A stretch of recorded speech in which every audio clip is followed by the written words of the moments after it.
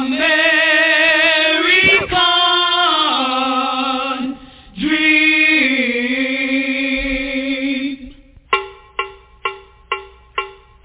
He's just a common man, working hard with his hands. He's just a common man, working hard for the man. Hey, he's American dream. Hey, he's American dream. If you're a black or Welcome, everybody, to another edition of Unscripted Wrestling Show. I'm your host, Eric, tonight, and my two co-hosts are Doug and Daniel, and we'll be here at any moment, I hope. How are you guys? It's a pleasure to be here. It's fantastic. I just got to point out, though, that this whole house just shook with three people in here just dancing to the American Dream theme song.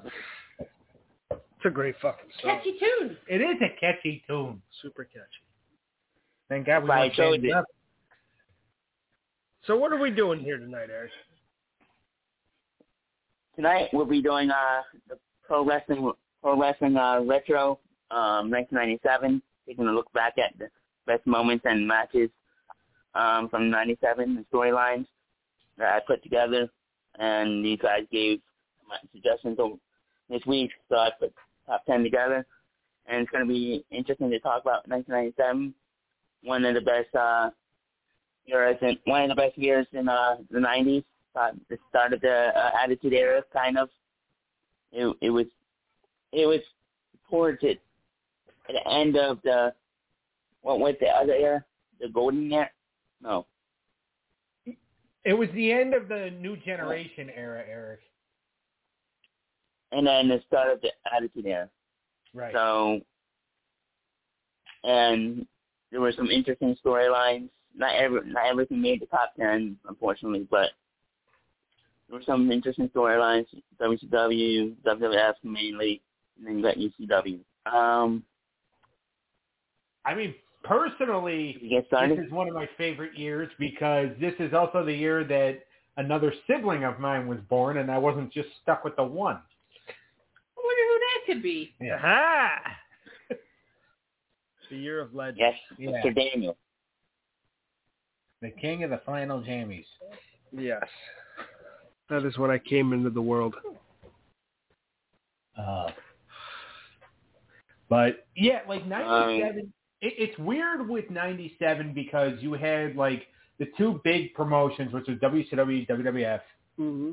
ECW, which was kind of like, you know, the little brother almost. You had other promotions that were kind of still around, like USWA in Memphis, but they were closing down, and Jerry Lawler and Jerry Jarrett were just like, screw it. They're all going to go to the WWF anyway. Yeah. Because they were pretty much a developmental for WWF.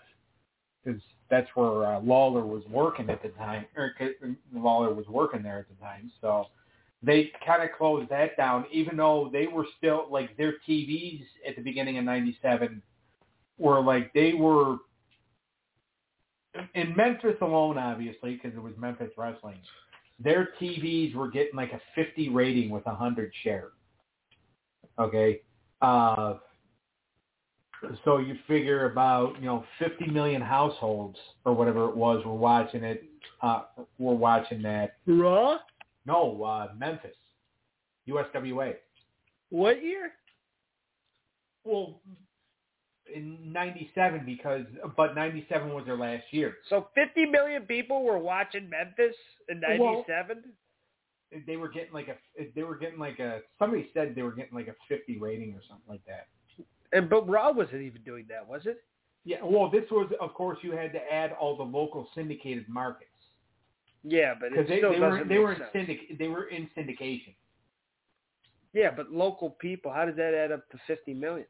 Well, because they were also being syndicated in other markets. Like we were getting it in Newfane at like Sundays at like 4:00 on a local station. It was being pirated Sundays at 4 and Tuesdays at Tuesdays at 11.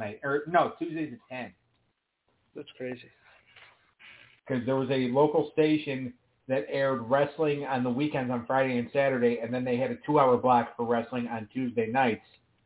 So I always fake sick on Wednesdays so I could stay up late Tuesday nights and watch wrestling. Or I would always fake sick. Like I'd be like, I don't think I could go to school tomorrow. And then I'd be told, you could stay up late if you want, and since you're not going to go to school, so just so I could watch wrestling. That she found a loophole. Yeah. Didn't work for too long, though. No, parents are a little smarter than you give them credit for. The one was. All right, Eric. Should we get started? Let's get started, baby. Number 10, ECW's first pay-per-view, Barely Legal, April 13th, 1997 from the ECW Arena in South Philadelphia. I watched some of this pay-per-view this morning. It was fairly decent. One thing is that they almost didn't have this pay-per-view because people, I think executives didn't like all the violence and stuff. But Paul Heyman they all agreed to. They made some agreement with to tone down the violence and stuff.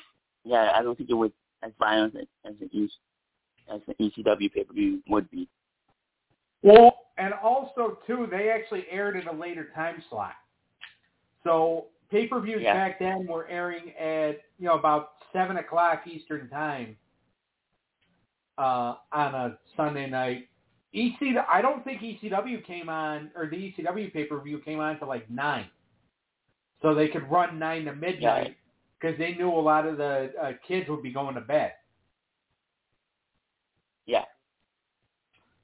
So it was kind of like it would basically just like air your pay-per-view later so the youngsters can't watch it.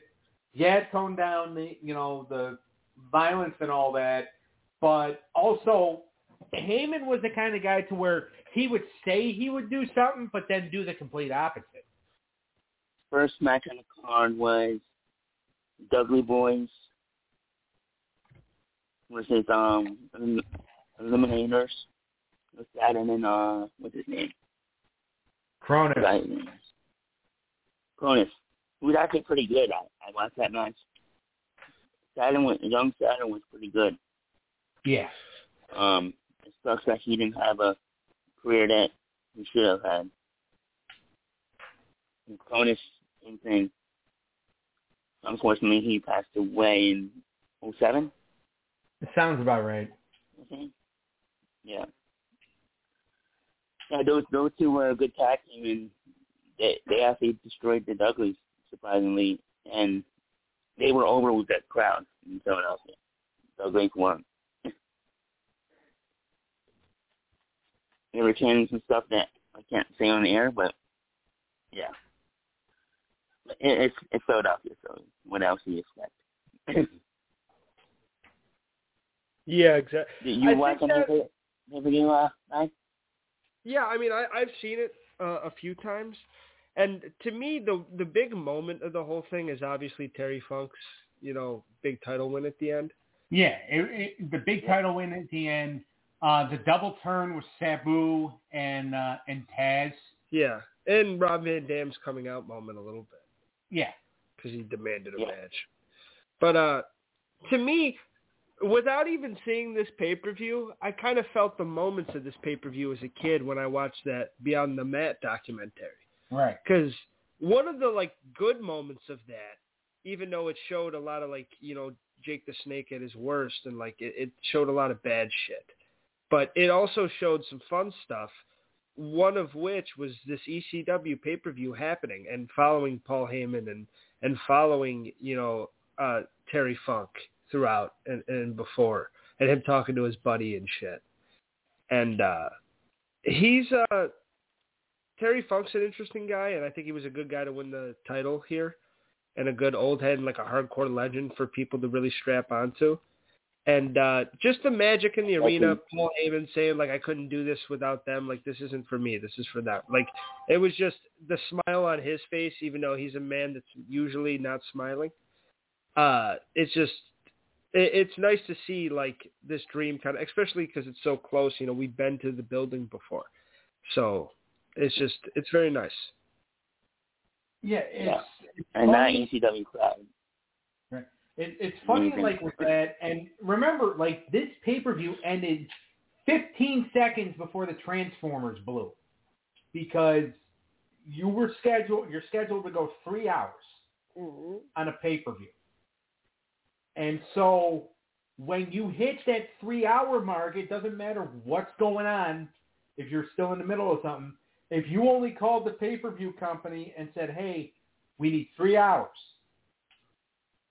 but you, in 3 hours is all they're going to give you. You can't call in the middle of it and say, hey, can we go 20 extra minutes? Yeah. Because they schedule their pay-per-view format like days ahead of time. So now, and again, this is actually back in the day where actually movies, and I'm not just talking like XXX movies, but like actual like feature films were also on pay-per-view. So you probably had like ECW coming on, and then afterwards the midnight show was probably, I can't think of a movie from 97. Fucking Space Jam or whatever the fuck, right? Yeah. Or Liar Liar, which was a Jim Carrey movie that was actually released in 97. Stuff like that. But like, if you say you're going to be done at midnight is the time that they cut you. Yeah. They barely made it. Good for them. Because, Heyman thought he could get away with a lot more than what he actually could, because... But if you still look at the shit he got away with, it's crazy. Yeah. It's crazy. Yep. How much unlicensed music they use for all the intros and shit. Yeah. And how much he was able to get away with scamming everybody. Yeah. Which, by the way, like, he's... he was really taking the task. Not him personally, because I don't think anybody in WWE is actually allowed to watch the show. But the season premiere was a few weeks ago of Dark Side of the Ring. The first episode was on Chris Candido and Tammy Stitch. And they made Heyman look like a scumbag. Really? Yeah.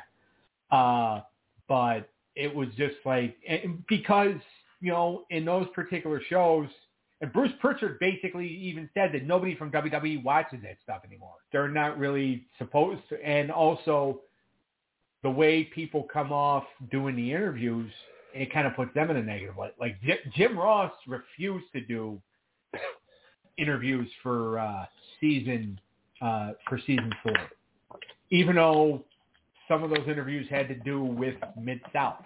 Yeah. Well, I think it's also because, like, nowadays we're in the era of the podcast. Yeah. And a lot of these guys have podcasts and stuff. So JR can go on his own show with Conrad, say whatever he feels like, and edit it however he wants. Right. So going on a show where other people can take him out of context and put him in other things and fucking shine a light, because with edited TV, it's like you can edit this program right now to make you say something that you're not trying to say. It's easy to do. Right. And the media is known for fucking doing it. So a lot of these guys are probably just sick of going on and then, looking like a dick or saying the wrong thing and then saying to cut that and they don't cut it and shit like that. And everybody's got a podcast now, so why deal with it? Right. No, I 100% agree with you. Another match I feel like we have to talk about on It's Barely Legal was the triple threat that, or the three-way dance that Terry Funk had to win to get the title shot. That was good, yeah. And it was good because that was actually considered for a while. That was considered Stevie Richards' coming out party.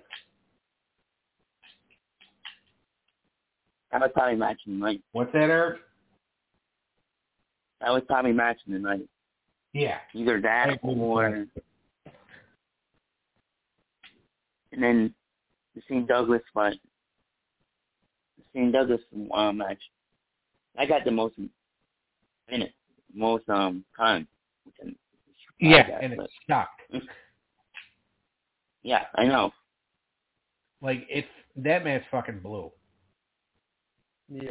Yeah. Actually, only been like 10 minutes. St. Douglas blows. He's had his moments, but not in this show. Yeah, he does. all right. Ready for number 9, guys? Yes, sir. Yep. Number 9, Kurt Hennig turns on the Four Horsemen at WCW War Games on September 14th, 1997 by slamming the door on Ric Flair's head in the steel cage door on Ric Flair's head, and joining the NWO. If you watch this back now, like, you have to have seen this coming. Like, if you're watching it, like, chronologically. Mm-hmm. Back in the day, and again, I was only 11 years old when it happened. Yeah. You weren't out yet. But watching it back in the day, like when they did the moment where Arn Anderson handed Kurt Hennig the spot. Yeah. Right? By the way, I remember watching that live because I was at Nana and Bapa's house. Almost missed the segment because I had to climb in a neighbor's window to unlock her door for her. But luckily, I hurried up and got the door unlocked for her because, I didn't want to miss any Nitro. And I remember kind of protesting. I was just like, they're just like, we need you to climb in, Miss Marion's window or in her house. I said, wrestling's on. Like, no. Get the park manager. Well, the park manager said to come get you. I don't care. Wrestling's on. I ended up having to do it anyway. Yeah. Yeah, because even he was just like, look, I want to watch this too, and the sooner you get in her house, the sooner you can come back home and we can finish watching this. So shut up, get on Mr. Wasik's lap and get in the house. Yeah, I think this one really resonates with me too, because you had like the DVD or whatever. Yeah. And I remember watching this as a kid and being kind of very heartbroken by the whole thing because I always liked Ric Flair. I know nobody else in the house does. I think this was on because I had an NWO tape. Yes. Remember when they did the Superstar series, like those series of tapes? Yeah, that's exactly what it was. Yeah. Yeah, you're right. And it shows and it highlights the My Spot thing, and and that's very emotional. But it also highlights and it shows you the match, and just watching those guys get brutalized, and like you really feel for Benoit and Mongo and those guys in that situation. It's like they got completely fucked over. And as a kid, you don't know. I didn't see it coming because I'm a kid. Right. When you were a kid, you didn't see it coming. You don't know. You're just bought into the storyline. That's kind of the magic of it. So when you see Mr. Perfect fucking turn on everybody, and now he's in the NWO, and Flair's getting his head bashed through the door, and they got all the guys cuffed and stuff, and they bashed that door on Flair's fucking head like multiple times, and he's bleeding, and everyone's the Horsemen just got destroyed by the NWO. But it was a good storyline, and it was a good moment. Now, it's not a heartfelt moment. It's a fucked up moment. And it's one of those that, yes, the Horsemen are cool, or yes, the NWO is cool, and they're always known as the cool bad guys, but I think you can look to this and then show people and be like, no, they're heels. Yeah. Like, they're fucking scumbags. Just because people, were wearing the shirts and shit, they're bad people. People were just into that. So, I do love the moment, and I would always go back and watch this because I think it's a good story playing out. It sucks because the bad guy wins and all your favorite people are getting fucking destroyed. But I like the type of art where the good guy doesn't always win. I think a lot of people bitched about it over the years because it was who was on the NWO team in the match. Like, they can understand Nash, but they couldn't understand Six, Bagwell, and they definitely could not understand Conan. Well, there's a couple of different. Yeah, that didn't make any sense. Conan. One, they couldn't understand why he was getting pushed, and two, they couldn't actually understand him when he talked anyway. Well, But now all those guys are considered actual NWO members, I'd say. Yeah, definitely. Like, and Bagwell. Like, if there's an NWO Hall of Fame, I think all those guys would probably. Well, like, if we did, like, an NWO tier list, all those guys would basically be at the top. Not elite, because that's for the 3. No, not at elite, but they would be in very good. Yes. So, I think it's a fine, but I see what you're saying. But at the time, yeah, it's just like, okay, you're given, like they could probably, like I said, they understood Nash, and they could probably understand Waltman because Waltman was attached to Nash and Hall's ass. Yeah. But they're like, Bagwell and Conan? Like, really? Like, why? Yeah. But it's just a brutal display. And it is a fun watch. It's cool to see the bad guys. It was. Yeah. Especially like someone. How long was the Flair out? He was only out a few weeks, right? Yeah, he had to. I think it was he had to have some kind of plastic surgery. It also cements Mr. Perfect as one of the better heels. Yeah, because he's showed some fucking mean streaks over the years, but this is one of the big ones. Oh yeah.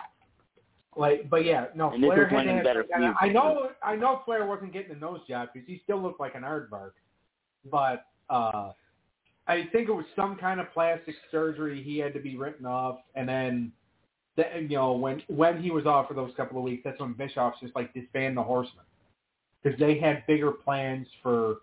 Or I don't even think it was bigger plans for Mongo and Benoit. It was just. We have the NWO now. Yeah. Fuck the Horsemen. That's pretty much what Bischoff was. That's what it was. That's what Bischoff was doing because Mongo fuck the past, fuck the Horsemen. That doesn't make any more money anymore. We're the NWO now, baby. That was Eric's mindset, and he'll tell you that. He said it a lot on air. Yeah, that was his mindset. Yeah. The Horseman wasn't anything, and then he gave Rick when he realized that like Rick still drew.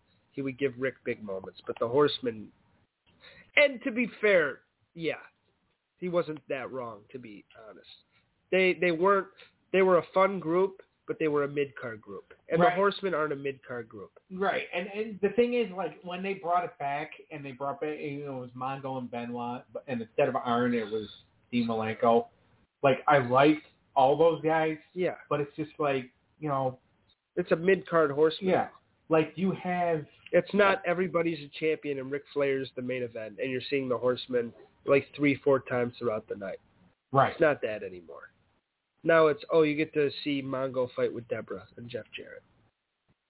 Right. Which, that whole thing, poor Mongo. I agree. What's number 8, Eric? Undertaker versus Bret Hart for the WWF Championship at SummerSlam. If Bret loses, he can no longer fight in the United States ever again. And obviously, if Undertaker wins, he wins the WWE, which he did. This match was, from what I remember, it was a pretty good match. Yeah, well, let's address the elephant in the room here, because this isn't just 96 where WCW is just better and it's beating WWE's ass. Right. This is 97, so this is a weird year. You mentioned ECW. We already talked about them a little bit. I don't know if they show up again. I forgot. But you got ECW that's this fucking like Nirvana type, like it's the grunge of wrestling. It's this fucking alternative, like people want to see blood now. They don't want the cartoony bullshit. They want to see people being vicious. Now, so you got ECW, and they're fucking killing it, and they're kind of at the best that they've been this year. And you also have WWE starting to see that and ripping it off and making the Attitude Era, which I know it's not a direct rip-off, but come on, let's be honest, a little bit. They took a lot of ideas. Oh, no, I'm agreeing with you 100%. There's only so many ways you go edgy. ECW was already edgy. So once you say we're going edgy, you're being like ECW. It's just what it is. Right. Because they were already the edgy group in town. But so WWE's transitioning that, and they're also transitioning into their best period ever in some people's eyes. I am a much more fan of WWF in 1998. in 99 and in the future, and then this particular year. But they do have really good matches and moments. And there's some stuff that starts brewing. It's the fucking origins of DX. It's fucking Stone Cold coming into his own and finally winning the title. There's so many things in this year. So you have right now, the rule had always been WCW's undercard was great, main event meh. That's what they said. WWF, it was undercard meh, main event was always great. If you go back and watch this particular SummerSlam, there was some stuff like the opening cage match with Mankind and Helmsley was decent. Yeah, he threw off the cage. That was cool. He did a snooker, didn't he? Yeah, well, it was more of an elbow. But, I mean, it was on top of the cage. Yeah, but he pretended like he was snooker. Yes. Okay? So, like, that was decent. And then you had, like, a couple other matches. You had the loser wears the dress thing with Pillman and Goldust. Yeah. Okay? You had a European title match where Bulldog lost. Not only would he lose the title, but he had to eat a can of Alpo. Yeah. He had was this the Kiss My Ass match or no? No, that was Austin and Owen. Yeah, is that on this card or yes. no? Okay. Yeah. Where Austin got hurt. But, like, the Bulldog Davey Boy thing, like, they were all the Hart Foundation members were trying to outdo each other. Yeah. And they were all making bets. And it was stupid. Like, Bulldog's going to eat a can of Alpo. I mean, it's probably just about as good as Diana's cooking. But Owen was the only one that wasn't going to pay up, Yeah. Owen was like, yeah, he can kiss my ass, but I ain't doing shit if I lose. He just gets the belt. Bulldog had to eat Alpo. But yeah, no. So like, but this particular pay-per-view, and then like you still had the storyline with, Shawn Michaels as referee, right? So you had to think that Shawn Michaels was going to try to cost Bret Hart the title in any way. Mm-hmm. And this particular match is a fun match of styles. It's a fun technical versus big man go. Yeah. It's fun to see two people that are kind of different and have vastly different styles, but Bret can work with anybody, and Undertaker's very adaptable. And they're both 97. Bret Hart is one of the most underrated Bret Harts of all fucking time, and Undertaker was really coming into. I agree with that. So these two they put on a great match.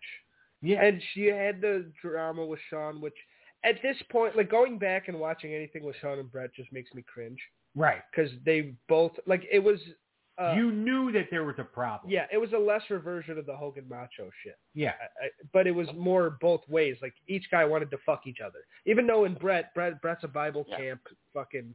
He's never done anything wrong ever. That's what he said. Yeah, he's never done anything wrong ever. The man's never sinned. But... And Shawn Michaels just... That's why I compare him to CM Punk. Yeah. I mean, that's why I compare Punk to Bret Hart. Exactly. And Clintus, welcome to the program. Hey, man. Yeah. So... Sorry, I was asleep. Hold on. No, you're good. We're talking about Undertaker and Shawn Michaels, SummerSlam 97.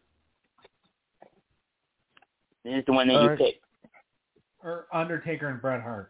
Yeah, my bad. I'll let you pick the floor, friends. Okay. All right. So the reason why I picked this match because I figured this match itself set up a lot. It was like the key vocal point was setting up the main storylines that we got for the rest of the year. Especially with Shawn Michaels and The Undertaker and Bret Hart. This match was like the center point of the Michaels' hatred for Bret Hart, being forced to referee the match. Because if you don't get this, to me, I say if this match never happened, we would never have gotten Hell in a Cell. We probably would have never gotten a screw job. I don't think Bret probably goes to WCW. This is like the key thing right here. It set up a lot of other storylines that go along a way. That's why to me, I think this That's match very stands true. up more important than anything else. Right, and the thing about it too is that like you still also had the, oh my God, is Kane gonna show up? You know, because Paul Bear waddled his fat ass out there during the match. Yeah. So you didn't know if There was a lot of options on the table. What could have happened, and that's what makes the match fun. And what's funny about this is that like the night after when Shawn Michaels comes out and they ask him, they're like, "Did you hit the Undertaker on purpose?" And Shawn Michaels gets all hurt in the rectal area, and he says like, "I did my best, and you guys are gonna blame me." And it's just like, yeah, Shawn, you hit the guy in the head with a chair. Yes. You are the reason why Bret Hart is the WWF champion. We know you don't like to take responsibility, but guess what? You swung the chair, you fuck. So be a big boy. And be a big boy. Well, he was basically forced to know how to talk. Yeah. Yeah. And it was just like, it was a perfect story because I think turning Shawn heel at that time, because I'm pretty sure everybody hated his guts anyway. At least behind the scenes. Yeah. I think fans always kind of thought he was cool, and chicks wanted this. Yeah. Well, yeah, because chicks probably were, buying, because you had to figure that Sonny was selling their sex tapes on the side of the road somewhere. Yeah, was the Playboy out yet? The Playgirl? I think that came out in '96, actually. So, yeah, it was... You already got the picture of him with the title in front of his junk. Yeah. Imagine having to wash that thing. What? The title. I mean, well, that was probably you can ask Triple H about washing his junk. There you go. I had to get one. Yeah, this was a really good match, though. Yeah. It went almost like a half hour. Yes. Ready for number 7, guys? Oh. Sure. Anybody want to add it? Anyway, Bret Hart's WCW debut, December 15th, 1997, WCW Nitro. I thought this was a little, what's the word, underwhelming. It was like, came out of nowhere. It should have been bigger than it was. Okay. Who picked this? I didn't. So I got to say this. I'm going to assume, Eric, that you picked it. Yes. Okay. So try to follow me here. If you pick it and you just said, okay, it was underwhelming, it wasn't that good, why is it on the list? Because it's a moment that he dumped shit. He jumped from the bigger company to the rival. So that's mainly why I put it on the list, from that perspective. I mean, it's understandable, but like if we're going to sit here and, count down the top 10 best moments and matches and we're all on a moment that we all think kind of is underwhelming, that defeats the purpose of the list almost.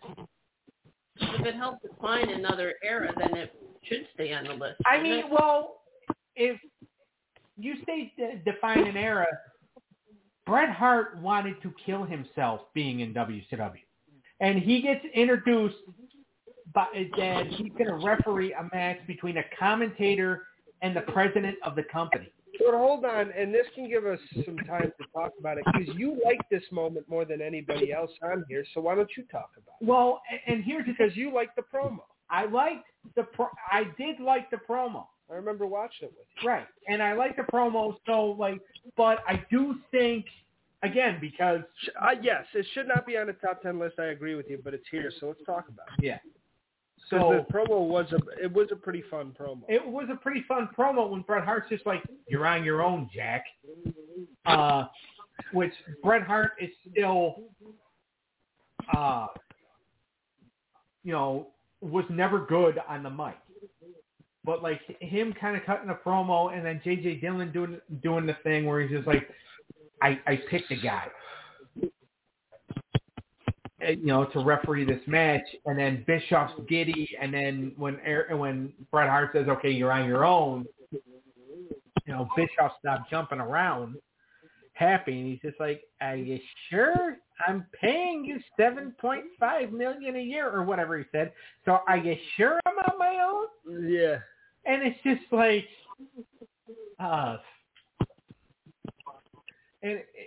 so yeah, to me it was a fun promo and all that. But again, when we talked about it on the show, nobody else was really a fan of it. No. So I mean, that's just my point. I get why it would be on. Made. Huh? Your point's made and taken. Yeah. So, but no, that's just basically what I just don't want to berate because Eric's done a pretty good job with the list. Well, no, I'm not saying he hasn't done a good job with the list. I'm just saying is that like because we would all argue if it was if we put something on there that we didn't agree with. No, I know. Exactly. And I appreciate your honesty, Doug. No problem. All right. What's the next one? Number 6. Austin wins the Rumble after it appeared that he was eliminated by Bret Hart. So he got back in the ring and eliminated Bret, and I forgot who else he eliminated. But he eliminated Vader, Undertaker, Bret eliminated Diesel, and then Austin eliminated Bret. Yeah, the referee didn't see him hit the floor. If he did, I didn't see him. I'm not sure. It didn't show the replay, but yeah, he eliminated Bret and he won his first Rumble, his first of 3, and he went on to face Bret at WrestleMania 13, which we'll get to later. Yeah, and the funny thing about this is that, like, when he did it, and then everybody's just like, wait a minute, Austin shouldn't have won. And you have Jerry Lawler defending it because, one, he, storyline, he hated Bret Hart. And also, too, he's supposed to stick up for the heel, so he's just like, oh, no, if the referee didn't see it, it didn't happen. It's like, King, it's right in front, and they're like, King, it's right in front of you. So then they're talking about how Bret got robbed, and he's just like, shut up, Austin won the Rumble. And I'm just waiting for, like, Jerry Lawler's commentary to me. It was just like, okay, we get it. You don't like Bret Hart. You're mad because he shoved your own foot that you hadn't washed in 6 months down your throat 2 years prior.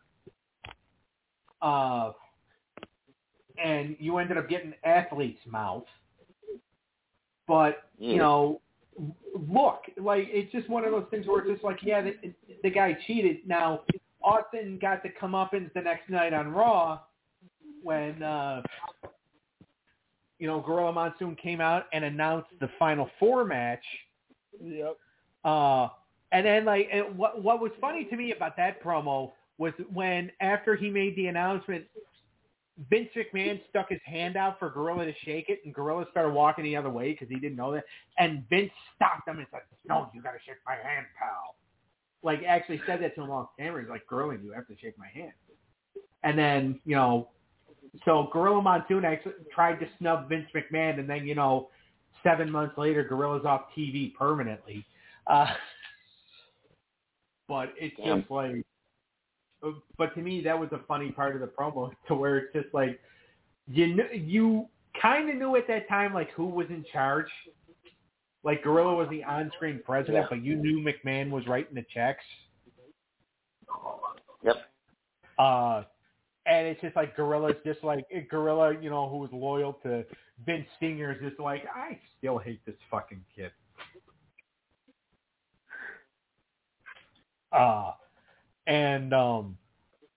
But yeah, no, Austin winning the Rumble, it set up the Final 4. It did. Yeah. And it was a fun moment to, like, it sets up fucking Stone Cold as this asshole, Yeah, and Bret Hart gets to bitch a little more, so he can be a heel in the States. Right, and that's the thing, and because people, I think, were actually happy with the fact that Austin won the Rumble. Yeah, they were starting to like him a lot. Yeah, and by the way, this whole thing was actually, well, it's being blamed on the fact that the week prior, some moron named Vic Venom, which was Vince Russo's magazine name, was on Livewire with Vince McMahon and said, Vince, we already know that you booked Bret Hart to win the Rumble. And so the rumor has it is that that's why, they kind of had to change gears and, book it this way instead. So because they still wanted to do Shawn and Bret at WrestleMania. Shawn didn't want that. That's why he lost his smile. But instead of just plain book, Bret Hart winning the Rumble, they had to do something else instead, and then finally get to that because Vince Russo did not like Bret Hart. Vince Russo decided, all right, I'm going to fuck up the plans. Exactly. Yes, this was. I won't say it's a coming out party, but it led to a big year for us. I agree. Yeah. What do you think, Claire? What were your... Well, like I said, this set up the Final Four, which then because I think this is probably a Royal Rumble. I think also someone actually won, but did not headline WrestleMania itself for a title match. The only, and I think that was, to me, that's on that alone stood out to me as one of the big time moments out there. The first person who actually cheated to win the Royal Rumble, but had nothing to do with the main event at WrestleMania. That itself to me stood out as one of the low moments. Yes, he did win the following year 2 more. But the first time you declared a winner of the Royal Rumble, but not going to WrestleMania for a title match, it stands out on its own. That's how I look at it. I agree with that. Yeah. And, and that's the thing, too, like Lena said, that was the first time that had ever happened. And because I don't think they had the faith in him to carry a WrestleMania. I mean, he carried that WrestleMania with that match. Yeah. They didn't think he was going to yet, though. Right. But, yeah, they didn't think it was he was ready yet, so that's why he wasn't involved in the title match, and they gave it to Undertaker and Sid instead. Yeah. Now, if Shawn Michaels' mother would have remembered to pack Shawn's smile in his duffel bag, we would have gotten Bret and Shawn again. Which, honestly, I know I'm an HBK fan. I think Austin Bret was better. No, I think you're 100% right. Never heard that before. What, Eric's 100% right? No, just you say it. Yeah. All right, Eric. Number 5. Luger versus Hogan, WCW Heavyweight Championship, August 4th, 1997. WCW Nitro. Doug, since you gave me this idea, I'll let you start. Okay. What were you going to say, though, Dan? I was going to say, are we cutting it at 5 again and going part 2 next week? Or are we rushing through here? We want to stop now and do 5 next week. Okay. No, he's asking. He's up to you. He's asking. Well, I just asked it, so. I'll take it as a yes. I mean, yeah, we can. All right, go ahead on Luger. Okay. But 100th episode of Nitro. And so first 3 hour episode, so you needed something big, and Luger had been so hot they wanted to give him a big moment. And this, even though he was going to drop the title back to Hogan at Road Wild, it was going to be this was a big moment because, again, it's the 100th episode of Nitro, and when you have a big milestone like that, you have to do something big. Yeah. And the match was actually pretty decent. It was fucking awesome, and it was a huge moment for Lex Luger. Yeah. I mean, I remember watching it to this day, just fucking him having him in the rack and Shivani screaming and fucking Hogan making the sign that it was over. It was just amazing to watch. Yeah. It was one of the better babyface world title wins of all time, and it gets lost in the shuffle because it was on Nitro. But people forget how good Nitro was then, because that's when Eric was like, fuck pay-per-views, Nitro's a pay-per-view. Right. And yeah, because like at that point, Nitro was being treated like a pay-per-view because they were 2 hours and then they were 3 hours. Yeah. So, and then you had other, programs. You're getting like 8 or 9 hours of WCW program in a week, and then you have to sit through a fucking 3 hour pay-per-view. Yeah. Every month. So, yeah. It's a lot like now. Yeah, that's why. I don't know why people always think more is better, and it never ends up being that. The saying is, but nobody ever follows it. But the saying used to be less is more. But yeah, no one definitely follows it, especially in wrestling. That's why AEW is on their third program. Yeah, third program, and Warner Brothers Discovery wants them to do monthly pay-per-views. So too much. Please don't. 4 pay-per-views a year is fine. That was perfect. Yeah, but they got a parent company, so. Yeah, and it's what the parent company wants. But this match was fucking amazing. Yeah. Because it was a great moment. Where you were building to a Saturday pay-per-view, and what better way to get people to watch than have Hogan drop the belt for the first time in a year. I mean, yes, he was going to get it back because the one thing they forgot to do, they forgot to clear the shot with Sting. Yeah. And Sting threw a fucking fit, I guess, when Luger, even though Luger's his best friend and all that, that's when the paranoia started setting in Sting's head. Wait a minute, maybe they're not going to do the moment with me. Yeah, because they were building, they were starting still, in the beginning stages of building the Starrcade. Then they dropped the title to Luger, and he's just like, wait a minute, maybe they're gonna fuck me. And when Sting started to have that doubt come into his head of, I don't know if I could trust Hulk. I don't know if I could trust Hulk. So Hulk said, all right, you don't trust me, brother? I'm gonna fuck you. Instead of trying to ease his mind. Yeah. Instead of easing his mind, he sodomizes his ass. Yeah. But for the Luger moment, his mind didn't need to be eased. He shouldn't have been a bitch. There's plenty enough. This is the biggest company in the world right now, wrestling-wise. Yeah, and by the way, you have 4 months until your match with Hogan. Yes. There's enough fucking pie for everybody, especially your best friend who's one of the most over baby faces. And if you hear that crowd, people love him. People still love Sting, and they'll make the same reaction. They love Luger, too. Why not give Luger a moment, have him drop the belt, and then let Sting get the moment? I get what he was.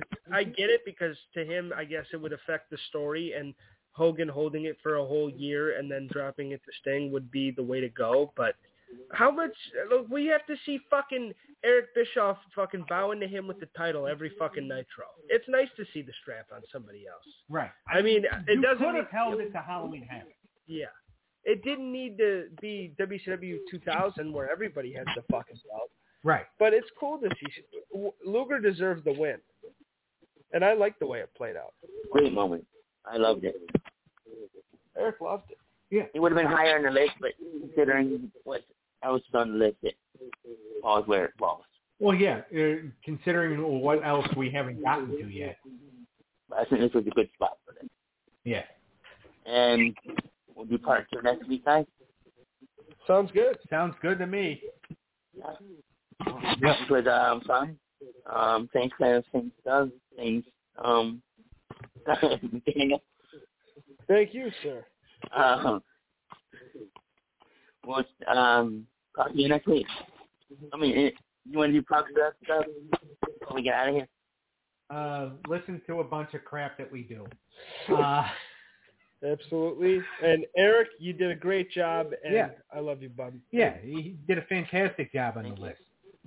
And Clint, always a pleasure. All right, guys, we'll see everybody next time. All right. Later. Next time. Later. Bye. Bye.